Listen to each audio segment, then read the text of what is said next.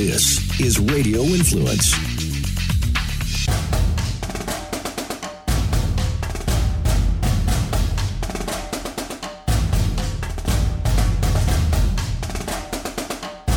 Welcome back to Rush the Field, college football podcast brought to you by Radio Influence. I'm Scott Seidenberg alongside veteran coach and scout Chris Landry from LandryFootball.com. Week 1 of the college football season is in the books, Chris, and it's time to completely overreact to everything that we saw in Week 1. And the first thing that I'm going to overreact to is that no one's beating Alabama this year. They are still the best team, the most dominant team in college football. Well, that is it's hard to argue that. I guess the point would be that, hey, as they go forward, what they're trying to do is build a team that's sustainable. Probably going to look a little different with a more explosive offense.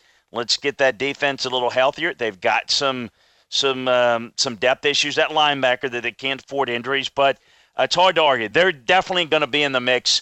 I think that's pretty much in line with most people would think, and it's still going to be a major shock if they don't make the playoffs, but Nick Saban would call that rat poison. Yeah, well, let's stick with this Alabama story because Nick Saban was a bit of a jerk this weekend, Chris, when he overreacted to Maria Taylor from ESPN's postgame question about what he thought about his quarterbacks after that game, and then he has to come out and say and call her and apologize, and then after all of that bickering, he names Tua the starter for this weekend. Why is he so picky about this, and why does he get so upset when people are just asking simple questions?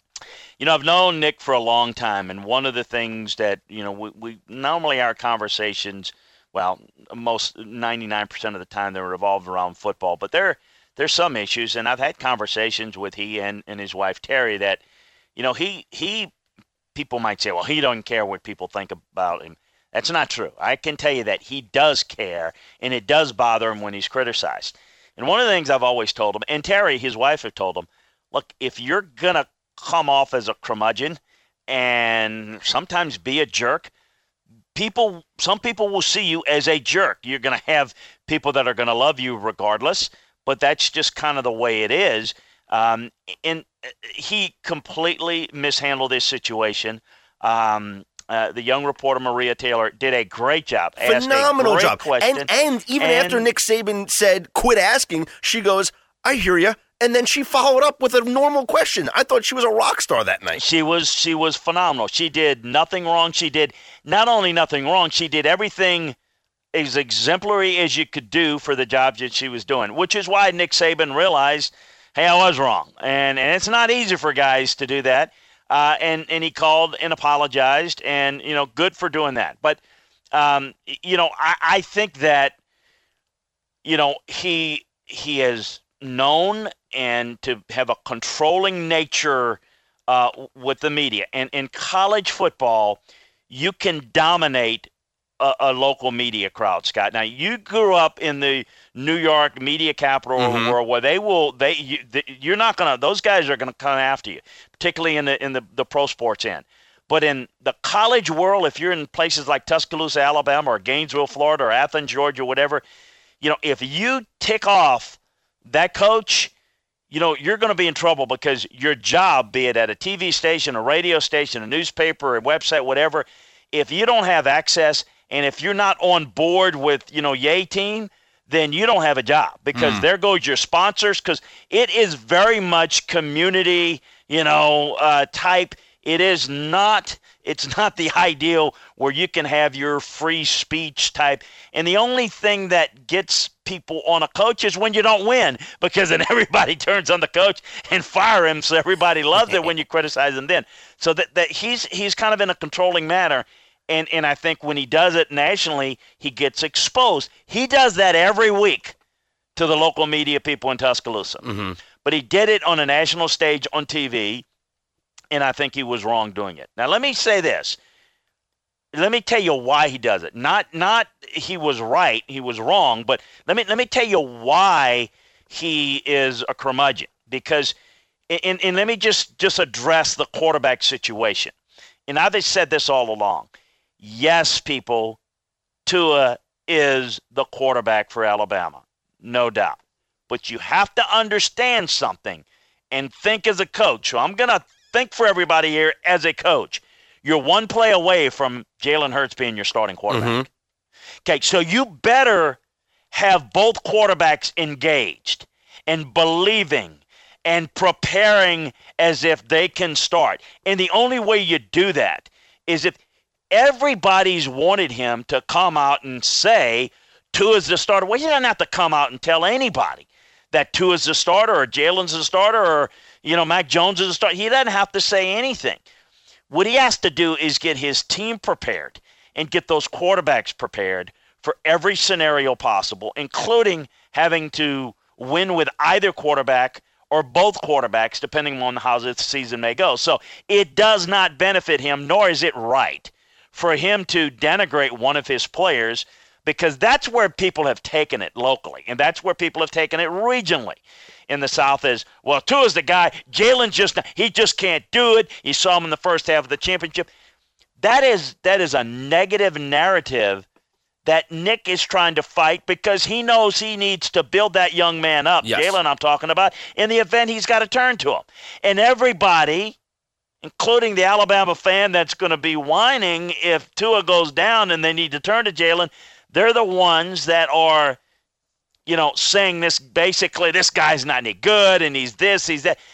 All this kid's done is he's won for him and he's done everything they've asked him to do. No, he's not as talented a passer as Tua, but he's got other skill sets that are valuable, and all he did is was the quarterback on a team that went to the national championship game, and by the way, put him in the lead late against Clemson, and so he's done an awful lot. And I think Nick is not doing this to appease Jalen, so I've heard that. He's doing it to protect Jalen, but to make him confident in the eyes of, do I need to go ahead and get him ready to play? As I've said before, what if he named Tua the starter 2 weeks ago and Tua goes down? Well, no, it makes sense.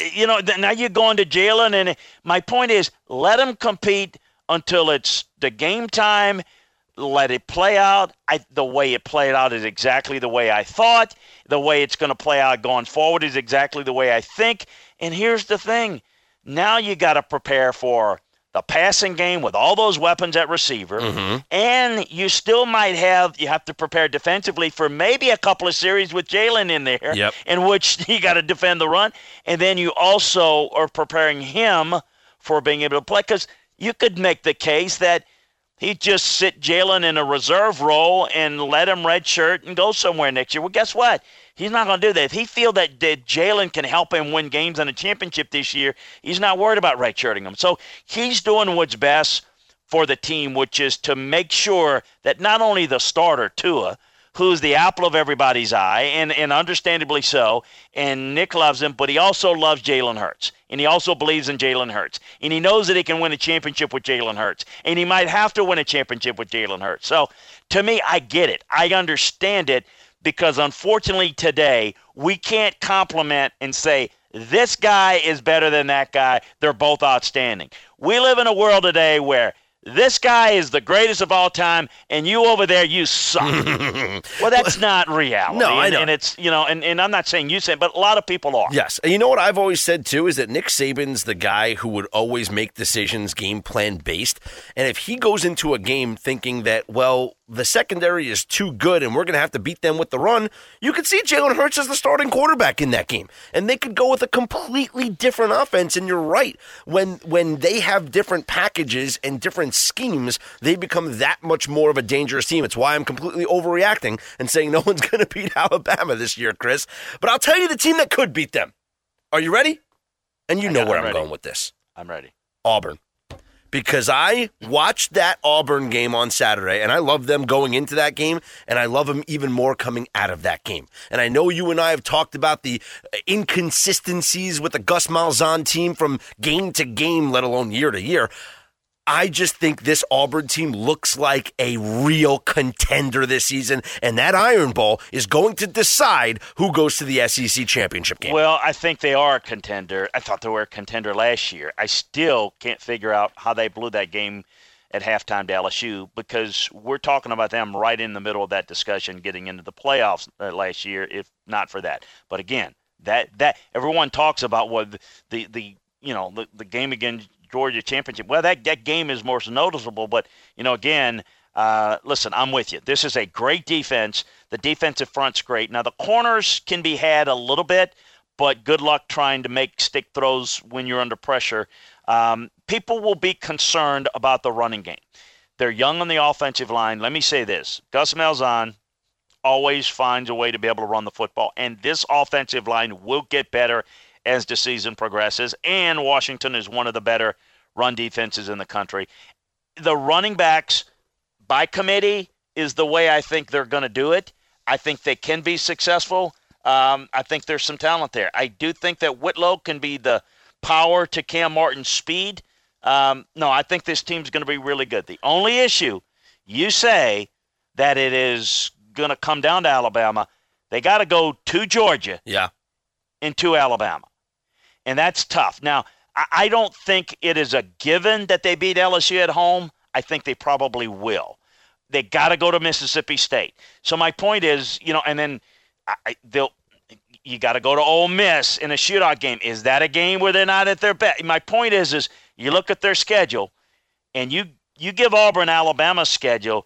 I think that they're in good shape. I mean, they're probably unbeaten until they play Alabama. But Auburn now, they not only have to play LSU and Mississippi State like Alabama does, but they got to go to Georgia. Alabama doesn't have to play Georgia. They would only play them in the SEC championship. So, listen, I'm with you. I think that they're one of the top teams in the country. Let's see if they can make it there with consistency up against that schedule. Let's stick in the SEC. We'll talk about LSU because I thought Ed Orgeron, his team came out really on fire in that game on Sunday. And we'll talk about Miami and why they should be embarrassed for themselves and the way that they performed, looking like they never even practiced before that game. But I thought LSU looked very, very strong in that game on Sunday. Chris, what was your reaction to LSU? Were you just as on board as I am with them? Well, yeah, I thought defensively, and I think defensively this is a really good team. I never bought the narrative. It's funny, again, the preseason narrative. LSU is going to go 6-6, 7-5. Really? I mean, there's no way this team loses 5 games. They've got way too much talent on defense. They're loaded there. I mean, they are loaded for bear, which is why that game between LSU Auburn, is going to speak a lot. And I thought that they were a little more talented than Miami. Now, both defenses were good.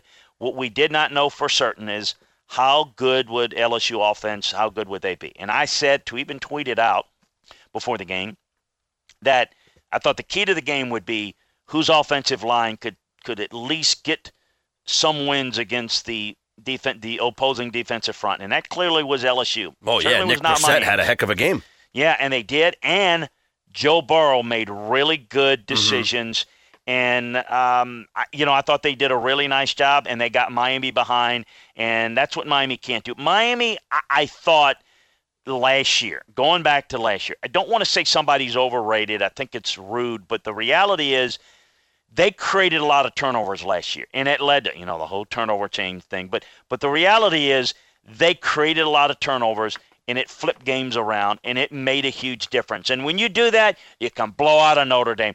Well, it gets people to think, well, this team's dominant. Well, they're opportunistic, not necessarily dominant. Yeah. And I thought they were, and you saw at the end of last year, they were exposed against a couple of opponents. They were exposed again in the early part of this year. And I think that has been a little bit of an issue. Georgia fans will be familiar with Mark Richt coach teams. They will come out and you watch it. They're going to beat somebody this year that you don't think, and they're going to look like one of the top 5 teams in the country one week, and then they're going to have a type of game like this. That's been his history. I think it was his history at Georgia, and so maybe it's unfair for me to say it's going to be definitively that way at Miami, but I study coaching enough to know that I think that Mark is doing a good job at Miami. But they got a long way to go. That offensive line is not that good, and the quarterback play is still spotty. Look, they're still right in the mix of the coastal of the ACC, which is the weaker of the 2 divisions of the ACC, but they are not a national playoff team. I don't think LSU is either, but to me, I thought the wrong team was favored and the wrong team was ranked lower in this game. Yep. And I think it proved out right. No, I would agree with you there. And let's stay in the state of Florida because Florida State should be embarrassed the way that they performed in their season opening game at home in Willie Taggart's debut as the head football coach for Florida State. They were flat out embarrassed by Virginia Tech, who I could actually see being a threat in the ACC. We'll talk about them in just a second, but with Florida State first, what went wrong for them besides just looking completely inept? Well, there's a theme here, and we've seen it. I saw it with Miami. I saw it with Florida State. I saw it with Michigan. I saw it to some degree with Texas. Offensive line play very poor. They could not block Virginia Tech's defensive front. Bud Foster is one of the best defensive coordinators we've seen. He's a savant. He's 37 years doing this. He is great. He's got some key pieces. There's some years where they're better than others, and that's just relative to do they have a few more playmakers. I thought they had a great game plan. I thought that they kept Miami off balance, Florida State off balance. They did not have any protection answer, and they got behind, and it got worse. Let me say this. I don't want to scare people. I don't want to be rude on this, but my feeling on the hire when I know Florida State their target was Willie Taggart. Willie's a great recruiter. You go back to Western Kentucky. You go to South Florida. You go to the 1 year at Oregon. His teams have never been what I would call very well prepared, nor do they really adjust well in games. So it's going to be imperative that administration and Willie hire well and he delegate well. They're going to have to do what Clemson has done under Dabo Swinney. Dabo's not a great X's and O guy. He delegates and he hires well and he delegates. And they've been, at the highest level. Florida State will definitely take a backseat in terms of on-field coaching from what they're used to with Jimbo Fisher. I know last year Jimbo kind of checked out on them, but the reality is they got a ways to go. They will get better this year, but they're too talented not to. But I don't see them catching Clemson anytime soon until they make some of these adjustments. So let's keep an eye out on it. The other thing that I would say for the don't overreact if you're a Seminole fan is it is the first game. Yes. It is a new system. There's a lot of uncertainty. You're dealing in a case of Virginia Tech where you got guys that have been in the program for a while. Justin Fuente's new, but he had some adjustments on the offensive side last year. Defensively, these kids have been in that system. Florida State hasn't. So expect Florida State to get better. Expect them to have a good year. I'm just saying as it relates to a championship caliber team, I think that they'll fall short. And I'm not talking this year. I'm talking down the road until they can figure out that right template to put those right. Maybe they're there, maybe they're not. But he's going to have to delegate more because a lot of it is very gimmicky, very easy to diagnose, and not real sound. And making mistakes that like they made last night will knock you down and get you a loss or two every year. Quite frankly, it's a lot of just to give you some hope out there, Florida State fans, it's a lot of the negativity that took place with Dabo Swinney for years. So I'm not saying, hey, Willie Taggart, not the answer, boy, you screwed up. No, what I'm saying is pointing out there is a deficiency, just like there is with players. Dabo had to make some adjustments because the whole term, the Clemsoning term that he hates now, that was a real thing for a while. It still kind of creeps in with the Pitt loss and the Syracuse loss, but it's less and less of a thing. Willie's going to have to address this, and it may not be to the offseason, but it's something that I'm very curious to watch going forward. Let's shift our focus to the Big Ten, Chris, where Michigan goes to Notre Dame. And before that game, or in the days leading up to that game, Notre Dame was a 1-point favorite. By the time the game kicked off, they were 2.5-point underdogs. And I never understand this. Actually, I do understand it, but I don't get it. Every single season, there's so much hype behind Michigan, and it's because they have a huge alumni base, an affluent alumni base. They're a national brand. They have a very famous head coach, and people flood Vegas with money to bet on Michigan. They do not deserve to be this highly ranked. They do not deserve to be favored on the road at Notre Dame. They do not deserve the hype behind them because they are not as good as some of the other teams in these Power 5 conferences, including Notre Dame, the independent. I did not think for 1 second that Michigan was going to go into Notre Dame Stadium and win that game. I thought Brandon Wimbush, with the combination of his arm and his legs, provided too much for that Michigan defense, and if Rashawn Gary was not going to get any penetration up the middle, then Notre Dame was going to have a field day, and that's exactly what happened. I don't get all the love for Michigan. I think they're completely overrated, and I wouldn't be surprised if they get upset by Western Michigan this weekend. That's not going to happen, but I'll take Western Michigan plus the 28, Chris. But let's talk about this game, Notre Dame and Michigan. Am I right on the Wolverines? Well, I think that Michigan, Texas is another example of places where I think people, because of the resources, the potential. In the case of Michigan, Jim Harbaugh was the golden child and successful coach, and why wouldn't it not work? It's probably, I would say, I would have to think on this a little bit longer, but I would say in the last 10 years, there's no bigger surprise for me than in college football, in the fact that it's the fourth year of the Jim Harbaugh era, and they're struggling this much. They're 8-8. What is he, 9-9 his last? 8-9, Yeah. 8-8, 9-9. Yep. There's no way I would have envisioned that. I would have thought by now it would be Michigan, Ohio State, Michigan. Talent level maybe a tad better with Ohio State, but maybe not much. It's not even close. And, I go back and to study why.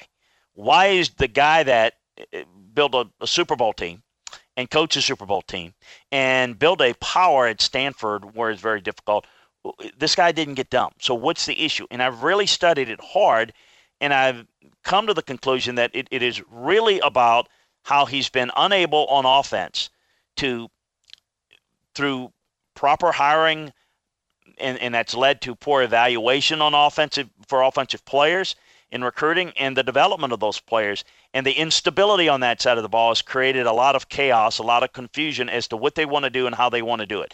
Pure and simple, there's no offensive identity. Mm-hmm. There's no rhythm to what they're doing. Their offensive line was atrocious. Notre Dame dominated them. They didn't, early in this game, they didn't make plays on the defensive side. Now, I got to tell you, this defense is loaded with talent, and they have been well coached. They did not play well Saturday night, and I can't put my finger on why in the early stages. Now, as the game went along, you see the defense is constantly on the field. Well, that's a recipe for disaster, and that's going to have some problems. So it's a bad loss. They looked out of sync. They were outcoached. This is the 17th straight road loss versus a ranked team for Michigan. 17 straight. Wow. So they were completely outcoached. I don't think that Shea Patterson was awful. I think that he struggled some, but the biggest struggle was the protection issues. The defense gave up big plays. Notre Dame's defense didn't give up any big plays. Notre Dame played well in third downs. Michigan couldn't. That was the issue. With that said, let me say this, and I'm not going to pump up Michigan because I don't do it. I don't believe in any of that. I think they can get better. I think they will get better. They need to. They need to get better before they get into the late September, Nebraska, and then at Northwestern, and a Maryland team that's got some talent. And then you get into the Wisconsin and Michigan State. So here's the issue. It's not going to – already I can tell you with their schedule, it's not going to be the season that some Michigan fans and some air quotes here, experts thought they would be in terms of a national playoff team. They're not that. You're right. They've been overhyped. But it doesn't mean they can't have a good year and they're not a bad team. They've got to fix some things. So internally, they've got to tune, like you have to tune out all the positivity about how great you are. You have to tune out that you suck, the narrative that's being put on them. And they got to go back to work, because they have the ability to play better. Let me tell you, they're better than Nebraska. They're better than Northwestern. They're better than Maryland. And they're more talented than Wisconsin and Penn State. So there. Now, what are they going to do with that? I don't know, maybe nothing. But it is up to them to right the ship, and that's what Jim Harbaugh's getting paid tons of money. Yep. And here's the thing. He is not going anywhere. The only way he's not coaching at Michigan next year is if he doesn't want to coach there, because they're going to stand by him and should. But he's got to get this. This is what he's got to get figured out. And at Stanford, he hired well. He hit on guys well, and it hadn't worked. Ed Warner is a really good coach. He's got his work cut out for him on the offensive line. But that, to me, is where it needs to be fixed. Nothing else, and I think it's an attitude with young guys, Scott. It's right now, I think those guys don't know how to win, and they don't know how to play in certain circumstances, and that is going to have to be corrected soon, and I never dreamed we'd be talking about that in year 4 for Jim Harbaugh. When will teams stop scheduling Appalachian State to open up the season? Well, I think they have, but the ones that have already scheduled, they can't get out of it. I think the story is going to be who has them on the schedule that's working to raise money to buy them out, because they don't want to do that. Well, let me say this. This is not – now, everyone, when they went into overtime with Penn State, a lot of people brought up the Michigan game from 11 years ago. It was to the day. Yes. It was to the day. But this is not the same program, because that was an FCS program, a 1AA program back then. For the past couple of years, this has been an FBS program now that is elevated in stature, and they've been very competitive in that Sun Belt Conference. So we're not talking about the same type of program that they were 11 years ago. But that being said, you're Penn State. You're at home. You have a Heisman candidate at quarterback, and you almost lose as a 24-point favorite to Appalachian State? Unacceptable for James Franklin. It is unacceptable. First of all, I do want to give a shout-out to App State and Tim Satterfield. And, it's not like, they came in with a veteran group. That quarterback starting his first game, and they're just running down like they're in a Sun Belt Conference game on a Wednesday night in the season, and they're not. Playing Louisiana Monroe or something. Absolutely. And so, look, they're good and they're dangerous. And you're right in your first statement, because you get no bump for beating them, and if you lose, oh my goodness, and they were outplayed, and App State probably deserved to win the game. Penn State, same thing. I'm going to go into the Florida State comparison in this regard. James Franklin, great motivator, good recruiter. He gets his teams emotionally fired up for games, and his teams play like it. They play lights out, and then they just have like the airs come out of the balloon. They're very up and down, and there's just no real consistency there. If you look at them last year, Barkley bailed them out. McSorley bailed them out. In this game, McSorley bailed them out. I thought the true freshman running back Slade showed some promise, but McSorley carried the team. The defense gave up a ton of big plays. They made clutch plays to survive and win. Give them credit. But they're too scattershot. They lack focus. And listen, the defense won the game in overtime, but the defense gave up a ton of plays. Oh, yeah. They lost 7 of their top 8 tacklers. So into the overreaction department is, okay, James, we got to fix this defense. You replace a lot of guys, 7 new starters. Now, 7 out of your top 8 leading tacklers are new. They're gone. So new people. You make mistakes against a good team. There you go. You got some problems. So now you better make improvement. You better start doing it. You better do it in a hurry. I'd be surprised if they don't play a little better this week at Pitt and then at Kent State, then at Illinois, and get on a little bit of a run. And then when they play Ohio State, they're likely to be unbeaten. If they don't get better, then absolutely. Not Kent State, not Illinois, but, Pitt could give them some problems. But, look, I don't think this Penn State team is a playoff team.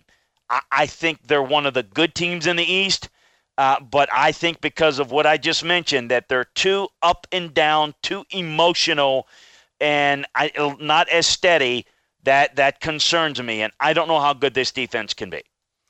Let's talk about the Big 12 here, Chris. Oklahoma, still the class of that conference. New quarterback, same team. Some people think they could even be better with Kyler Murray at quarterback. Do you think that this Oklahoma team under Lincoln Riley can duplicate the success they had last year with Baker Mayfield? yeah, I think they'd have to do it differently. But in terms of winning, blew out Florida Atlantic. I mean, Florida Atlantic we're not talking about a bad team now. We're talking about a team that. And you want to talk about not embarrassing, but disappointing? I thought Lane Kiffin would have a better game plan than that. Well, yeah, and here's the thing. There's no doubt that we're talking a different level athlete at Oklahoma. Yeah, but the fact that they were not creative and that they had no answer, that was not very impressive at all. And no, I listen. I don't think you can let Lane Kiffin off the hook in this game for his team look like it was completely outclassed, and not just on the field but on the sidelines. I think Oklahoma can be that explosive. I think, again, they're going to be more run-oriented, and so they'll do it that way. Now, they'll make some big plays in the passing game with people having overplay the run. The thing about the league, and I do think that it's Oklahoma, I would not count out TCU. I want to see them a little more. I know they got Ohio State in a week. That's going to be tough. But the conference, I think TCU and West Virginia are capable. I do think Oklahoma is the more talented. But in this league where defenses are not great, you could see them losing a shootout. I certainly could see them losing at TCU, but then I could see TCU losing a game or two. So I definitely think that Oklahoma is going to get off to a good start. I think they'll beat UCLA and go on the road, beat Iowa State, and then obviously they start the conference with Baylor and Texas. That's a whole other issue, but. I do think that they're in a position, sure, if they win the Big 12, we're going to have to see where that puts them in terms of, that's a conversation for later. How do they stack up among the top 4 teams? Certainly in terms of performances, that was an impressive performance in Week 1 against Florida Atlantic.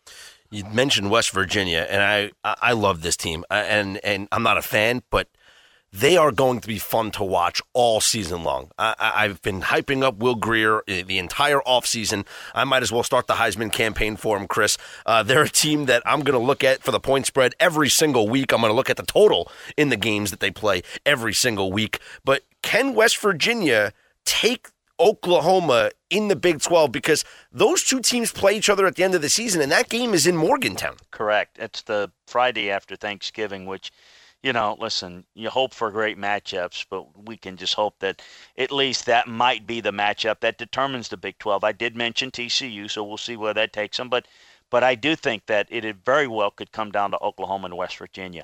What I, again, will point to is the consistency with teams that are not great defensively. What if you have a little bit of an off day on offense? What if the wind is a little too strong? What if you drop some balls in wet weather?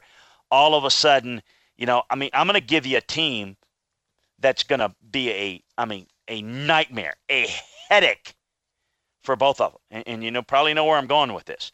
It's Kansas State. They can hold the football for, 48 minutes, and you get like 3 possessions in a game.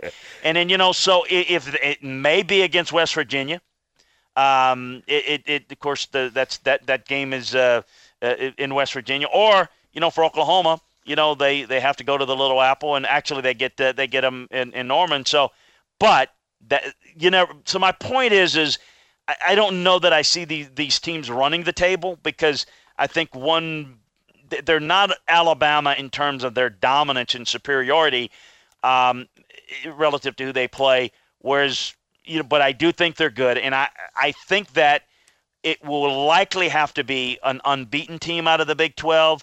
But I say that right now, just speculating as how the top teams may shake out at the end of the year.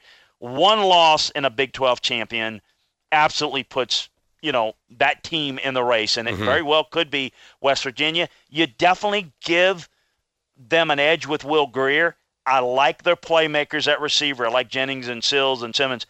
I thought Tony Gibson did a pretty good job defensively. Now, Tennessee is a long way away from being, where they need to be, but I thought they played good situational defense in the red zone, and that's going to be the key. And again, we're not talking about stopping people on defense, but playing good situational defense where you can get off the field in the red zone, and you could make some sevens become threes, or you get an extra possession for your offense. That's good defense in the Big 12, and I think Oklahoma's got a little more talent to be able to do that, but West Virginia is certainly going to have a lot to say about it.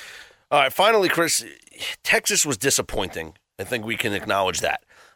We expected more from Tom Herman, but I don't want to focus on Texas and their shortcomings in this game.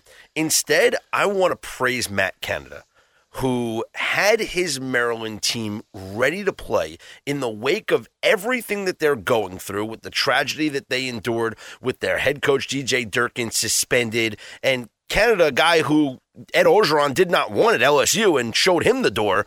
Well, he's showing people now that given an opportunity, maybe this guy should get looks to be a head coach somewhere else down the road. I've known Matt for a while. Matt is a very good coach. But I can tell you, Matt's had some problems. You're right. He didn't mesh well with Ed Orgeron, and a lot of that had to do with the administration basically telling him he can come in and run his offense. And basically, Matt has had an issue with head coaches in the past. He didn't at Pitt, but, boy, he had problems at 2-3 other stops. He was run out of North Carolina State, and he did a good job. But, he is one of those guys. He's an interim now. Or the acting head coach now.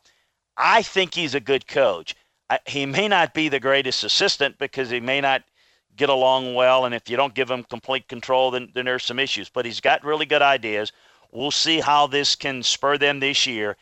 I think they're a little more talented than people might know or think. They've got some weapons at receiver, and I think they're going to be very difficult to defend, and particularly in a league that doesn't have a ton of playmakers on offense. I mean, they've got some. I shouldn't say that, but they more the really good.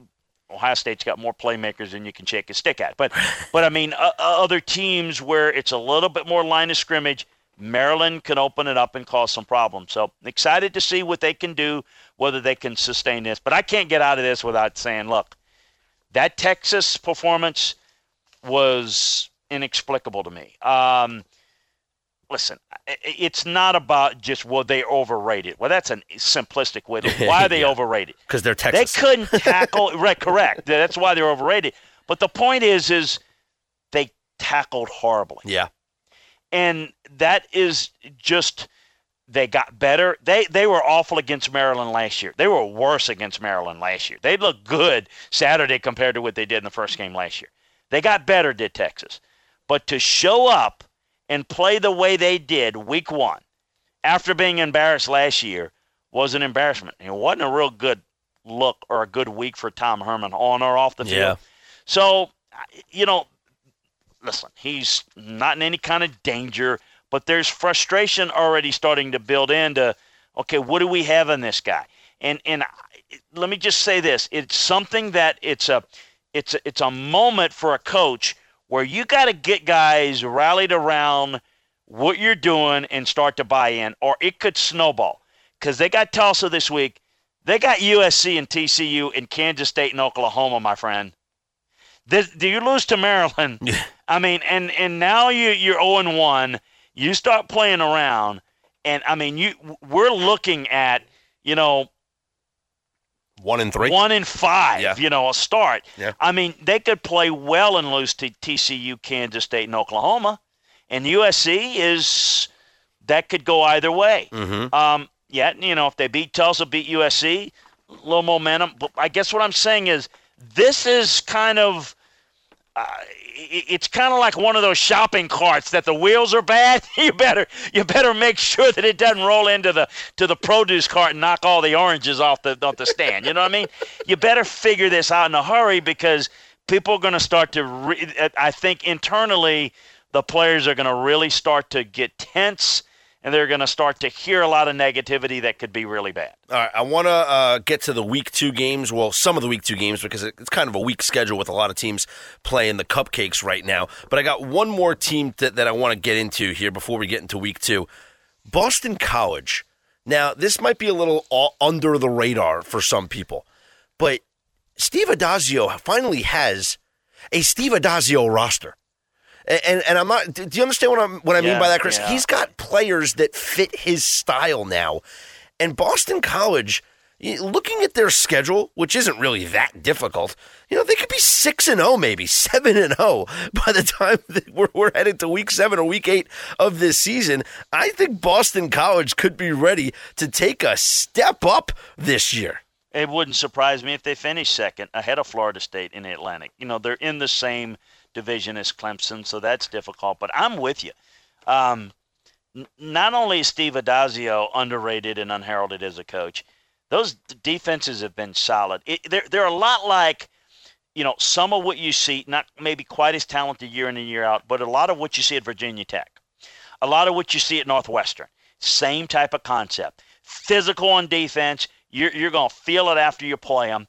You don't get anything on them. It is tough to play them. And they got a great running back. A.J. Dillon is a great running back. Folks, let me repeat that. A.J. Dillon, great running back. You don't know who he is, learn his name. You better learn it because he is a big-time player. So, no, I think this team is really good. I think they've got it. You're right. Their chances are very good because you go to Wake, you go to Purdue. Those are winnable games. Temple, tough start for them against Villanova, this NC State. I mean, you're absolutely correct.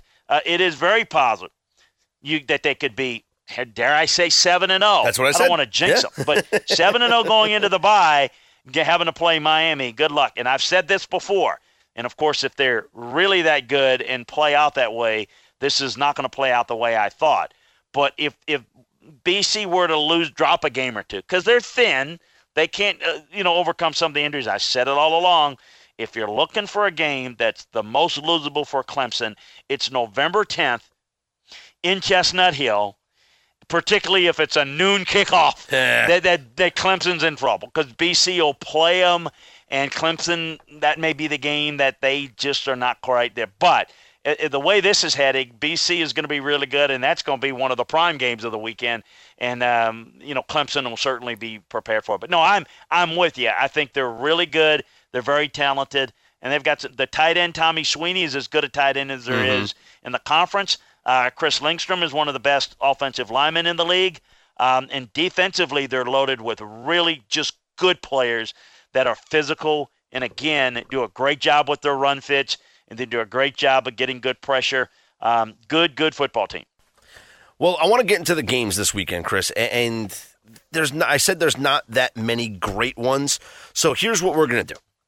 I'm going to pick one game that I'm focused in on, then you could pick a game, then I'll pick a game, then you pick a game. Let's go with 4 games here this weekend in week 2 that we're going to keep an eye on because, like I said, a lot of the top 25 teams, they're playing nobody. Alabama faces Arkansas State, right? Notre Dame against Ball State. We're talking about it's just weak opponents up and down the schedule. Washington against North Dakota. West Virginia faces Youngstown.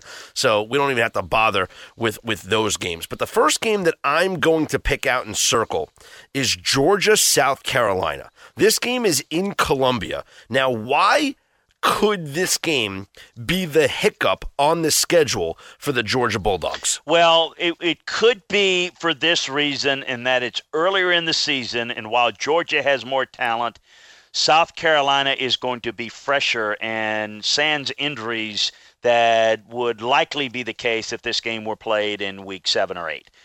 And it is obviously at South Carolina, which Williams-Brice is just an unbelievable place to play. It is one of the more raucous places for a school that's won one conference championship. That's 1969 in the ACC. This is a great atmosphere. They're going to be just lit up with excitement, and this is a talented team. Debo Samuel's back. Jake Bentley played well. They seem like they found a running back. So Georgia's the better team, more talented. I think they'll win it, but emotion, quick start, cause some turnovers, fresh team. South Carolina, lots expected of them. They've always disappointed in big moments. This is another chance. And not many people know that Williams-Brice Stadium was the stadium location for the ESU Timberwolves in the movie The Program. That's where I didn't know that. In fact, I didn't even really see the show. Primary filming took place at Williams-Brice, and if you look carefully, there's actually an SEC banner that is hanging around in the background. I guess they didn't cover up all the signs, if you will, in that movie. But they got these great little, for the tailgaters. It really is again for a place that you don't look at not a traditional SEC school. Not one of the originals. Came in obviously in the early '90s, but they got the cockaboose. They've got these train cars that they've converted into like tailgating places. I mean, that's cool. It's just really cool, and it has a flavor to it. And when I'm telling you, they have not ever won anything big there, and they support it. That is a great fan base. They're not spoiled by any stretch of the imagination. A lot of good players have come. Of course, we've seen Lou Holtz coach there. We've seen Steve Spurrier coach there, and we've seen good players.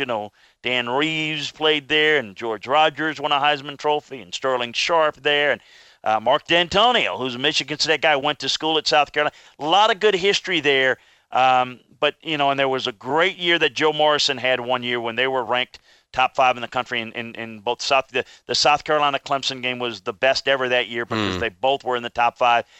They just have fallen short, and a lot of people thought they had their chance when Tennessee, Florida, and Georgia was all spitting the bit. They couldn't get it done. So now they're trying to see, can we challenge, and the hype is going to get bigger and bigger if they're able to pull off this upset. What's another game you're focusing in on this weekend? I think USC-Stanford's going to be intriguing out west. This Stanford team, boy, San Diego State did a great job against Bryce Love. Oh, but they couldn't stop the pass, though. No, but that's the thing. When you overload the box, it created one-on-one matchups, and boy, did Stanford take advantage of it. And I thought they found something in that game, and it's ironic, and maybe Bryce Love is Heisman, thoughts go out the window. But, boy, I think this makes their team a lot better because what's going to happen is they're going to become more of a factor in the passing game. I thought they made some big-time plays. And I want to see with USC. USC did not play well against UNLV. Looked at the tape. Young quarterback. I don't think this is a dominant Stanford defense. So it's going to be a lot of fun to see how this plays out and the consistency issue with USC. That's another team that, from a coaching standpoint, is a little bit, lacking there. The Stanford team is good, but they're not great. I still think the best team in the Pac-12 may be that Washington team that we saw lose to Auburn. Yeah. I don't think there's a great team in the Pac-12. I don't see a team that's maybe good enough to make the playoffs. We'll see. I could be wrong on that. But this game is going to tell a lot in the early season schedule within league play. The next game that I'm going to go to, Chris, Texas A&M hosting number 2 Clemson. The Jimbo Fisher era got off to a really good start with their season opening game. Travion Williams, 240 rushing yards in that game with 3 touchdowns. Clemson's still going to go with this 2-quarterback attack, and I guess that's what I don't see Dabo Swinney ripping any reporters for asking him about Kelly Bryant and what he's going to do at the quarterback like Nick Saban is. But I think this is a real test for Clemson on the road. Well, it is, and a lot of people say, "Well, it's in College Station," and no, the reality is, speaking of great atmospheres, this is another one that's come into the league that has a great feel. If you haven't been to College Station, Texas for a game, it is unbelievable. And since they've expanded the stadium, even more so. But, it's not like, people can't go in there and win. Historically, people have been able to do that. That's a program that's never really done much, but they have such great desire to do so and put the resources to do that. This would be a remarkable win. It doesn't happen unless Clemson is off their mark. Clemson has one of those games that we talk about. This is not one of them. They're going into A&M. It's a big-time stage. This is not the type of game in which Clemson underachieves, in my opinion. I think they play well. I think that this will kind of show where Clemson is and where Texas A&M wants to be. So that's how I think the game will play out. But I do think, Jimbo, I already see in terms of attitude, direction, focus, toughness, energy, discipline, I already see some improvement in A&M. And by the way, just for those that may not follow it, we talked about the Texas problem. You know what Texas' biggest problem is, besides the on the field, is Oklahoma and Texas A&M are kicking their rear end in recruiting. Yep. Now, Texas is still having like a top 10, 12 class. A&M is recruiting like Georgia and Alabama. So the future is really good in College Station. I just don't know that the future is going to be ready this weekend. You got one final game you're keeping an eye on? I'm going to split it and just say I want to see Michigan State did talk about protection problems. They did a poor job in week 1. I'm curious to see what they do. Arizona State, Herm Edwards, Texas San Antonio, they played well. Watch that game, and late night action is going to be a lot of fun. But I do think that Nebraska may be more intrigued because we didn't see them play Akron. Yeah. This Colorado team, Steven Montez, moved that offense well. This is kind of the old Big 8 matchup that, is now Pac-12, Big 10. Yes.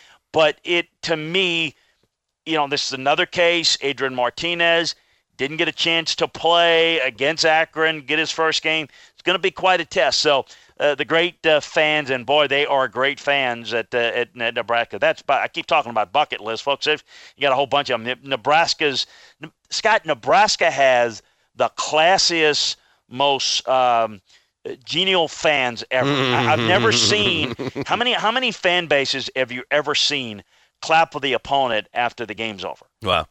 Not many. It's just, especially not in New York. No. Forget about it. But they've had a sellout. The last time they've not had a sellout, John F. Kennedy was president there. Whew. So they love it, they live it, and they got their own son coming back there, and they got all dressed up. Everybody in their Saturday night best, and it was rained out last week. So they're going to be really at a fever pitch, and it's going to be fun to watch. And it's going to be a game that's going to be interesting to see. Kind of neither one of these programs are going to have a great year, but I think both can go bowling. And it's a big game for them. And Nebraska wanted to play that game on Sunday. Akron said no. Yeah, and one of those things that are tough is, and I don't know this to be the case, is. And people say, and I said the same thing. Well, that would have been great to watch on Sunday in the afternoon, right? Mm-hmm. And it would have been, but you don't know. It's like, I'm not saying they couldn't, but could they get hotel rooms? Yeah, it's a logistical problem. So could you do that? I mean, things like I don't know. Mm-hmm. I mean, they checked out. Do they have enough rooms? Do they have to? But I'm with you. I would have loved to have seen it. And by the way, I think that needs to be something that is aided in some of these processes. That when you have that, because. Scott, how many games, for goodness sakes, it was like 4 or 5 this past weekend. Oh, my God. There were like 13 or 14. Oh, even more than that. Yes. There were not some of them was only like a half, 20-minute delay. No, it seemed like every game there was a little delay. You're watching it. I'm flipping through the channels, and it's, Ohio State's in a delay. Then Penn State's in a delay. Then all these teams, delay. Yeah. I mean, it was everything because I'm watching games, and it's bad weather at my place. All throughout the South, it's bad weather. In Nebraska, it's bad weather. You go up in Illinois, it's bad weather. It was just we seem to have more bad weather. There's a storm coming in the Gulf Coast, bringing a lot. There's just in late August, early September, there's a lot of it. So I think there needs to be more contingency plans, particularly on Labor Day weekend where schools are out. Maybe we can have some of these games. We need to figure that out. That's something that a college football commissioner could jump in and help because I'm with you. That's going to cost Nebraska. Maybe if they can't make that game up, maybe it prevents them from getting into a bowl game. Yeah. It prevents Akron a chance to play. And Akron doesn't get, I don't know this, I don't think they don't get their full money. They get partial money. They get a partial money, so yeah, it would be good if they can figure out how to make those things happen because it seems like it is a regular occurrence every first couple of weeks in September. Stop making sense, Chris.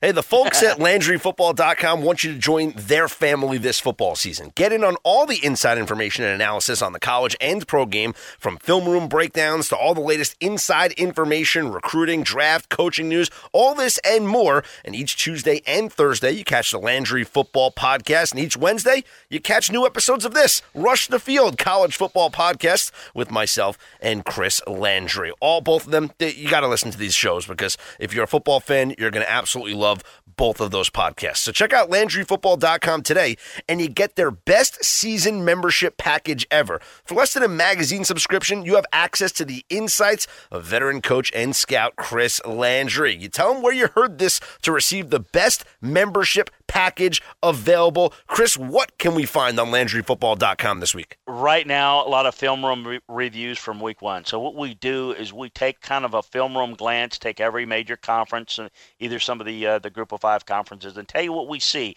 Then we go down, get into the film, and right now we've got, over 20 of them broken down. So check out your favorite team. Easy to click and find your favorite team. Look at the film room review, get a feel for how things may jump forward to this next week. So we'll do that all throughout the season. Obviously, if you're an NFL fan, we have that as well. But we love the college game and really delve down into it, give you a lot of draft information, a lot of players to watch in key games each week. And then, of course, all the previews of all the games. And we'll have those starting as we get towards midweek and the end of the week. All of the games that we just talked about here and many more we're going to break down inside the film room, tell you how we think it might play out. It's nothing better than Saturdays in the fall, but we love preparing you for those Saturdays in the fall. So check us out at LandryFootball.com. Follow me on Twitter at LandryFootball for all the latest. Oh, absolutely. And I love those film room previews because they help me make my picks, because I went 4-2 in my picks this weekend, and it was a lot help because of the LandryFootball.com film room previews. Well, I'm sorry about the two. Well, listen, one of the losses was Wisconsin, who was a 35-point favorite, and they won by 31, Chris. Yeah, no, and they settled for 2 field goals. So I'm not going to blame them. One of those field goals turns into a touchdown. They cover the 35. I'm not angry. The other loss was Texas, and that just embarrasses me because I'm embarrassed for myself that I actually took Texas in that game against Maryland. I'm having the hook them down downward sign right now. Well, so the T-Sippers have got a lot of work to do. Well, you follow Chris on Twitter at Landry Football. Follow me, Scott Seidenberg, on Twitter at Scott's On Air. This has been Rush the Field, which can be found on Apple Podcasts, Stitcher, TuneIn Radio, Google Play, and RadioInfluence.com. Don't forget to subscribe, send a little rating, and enjoy future episodes as well. Chris, enjoy week 2. We'll talk next week. Thank you, buddy.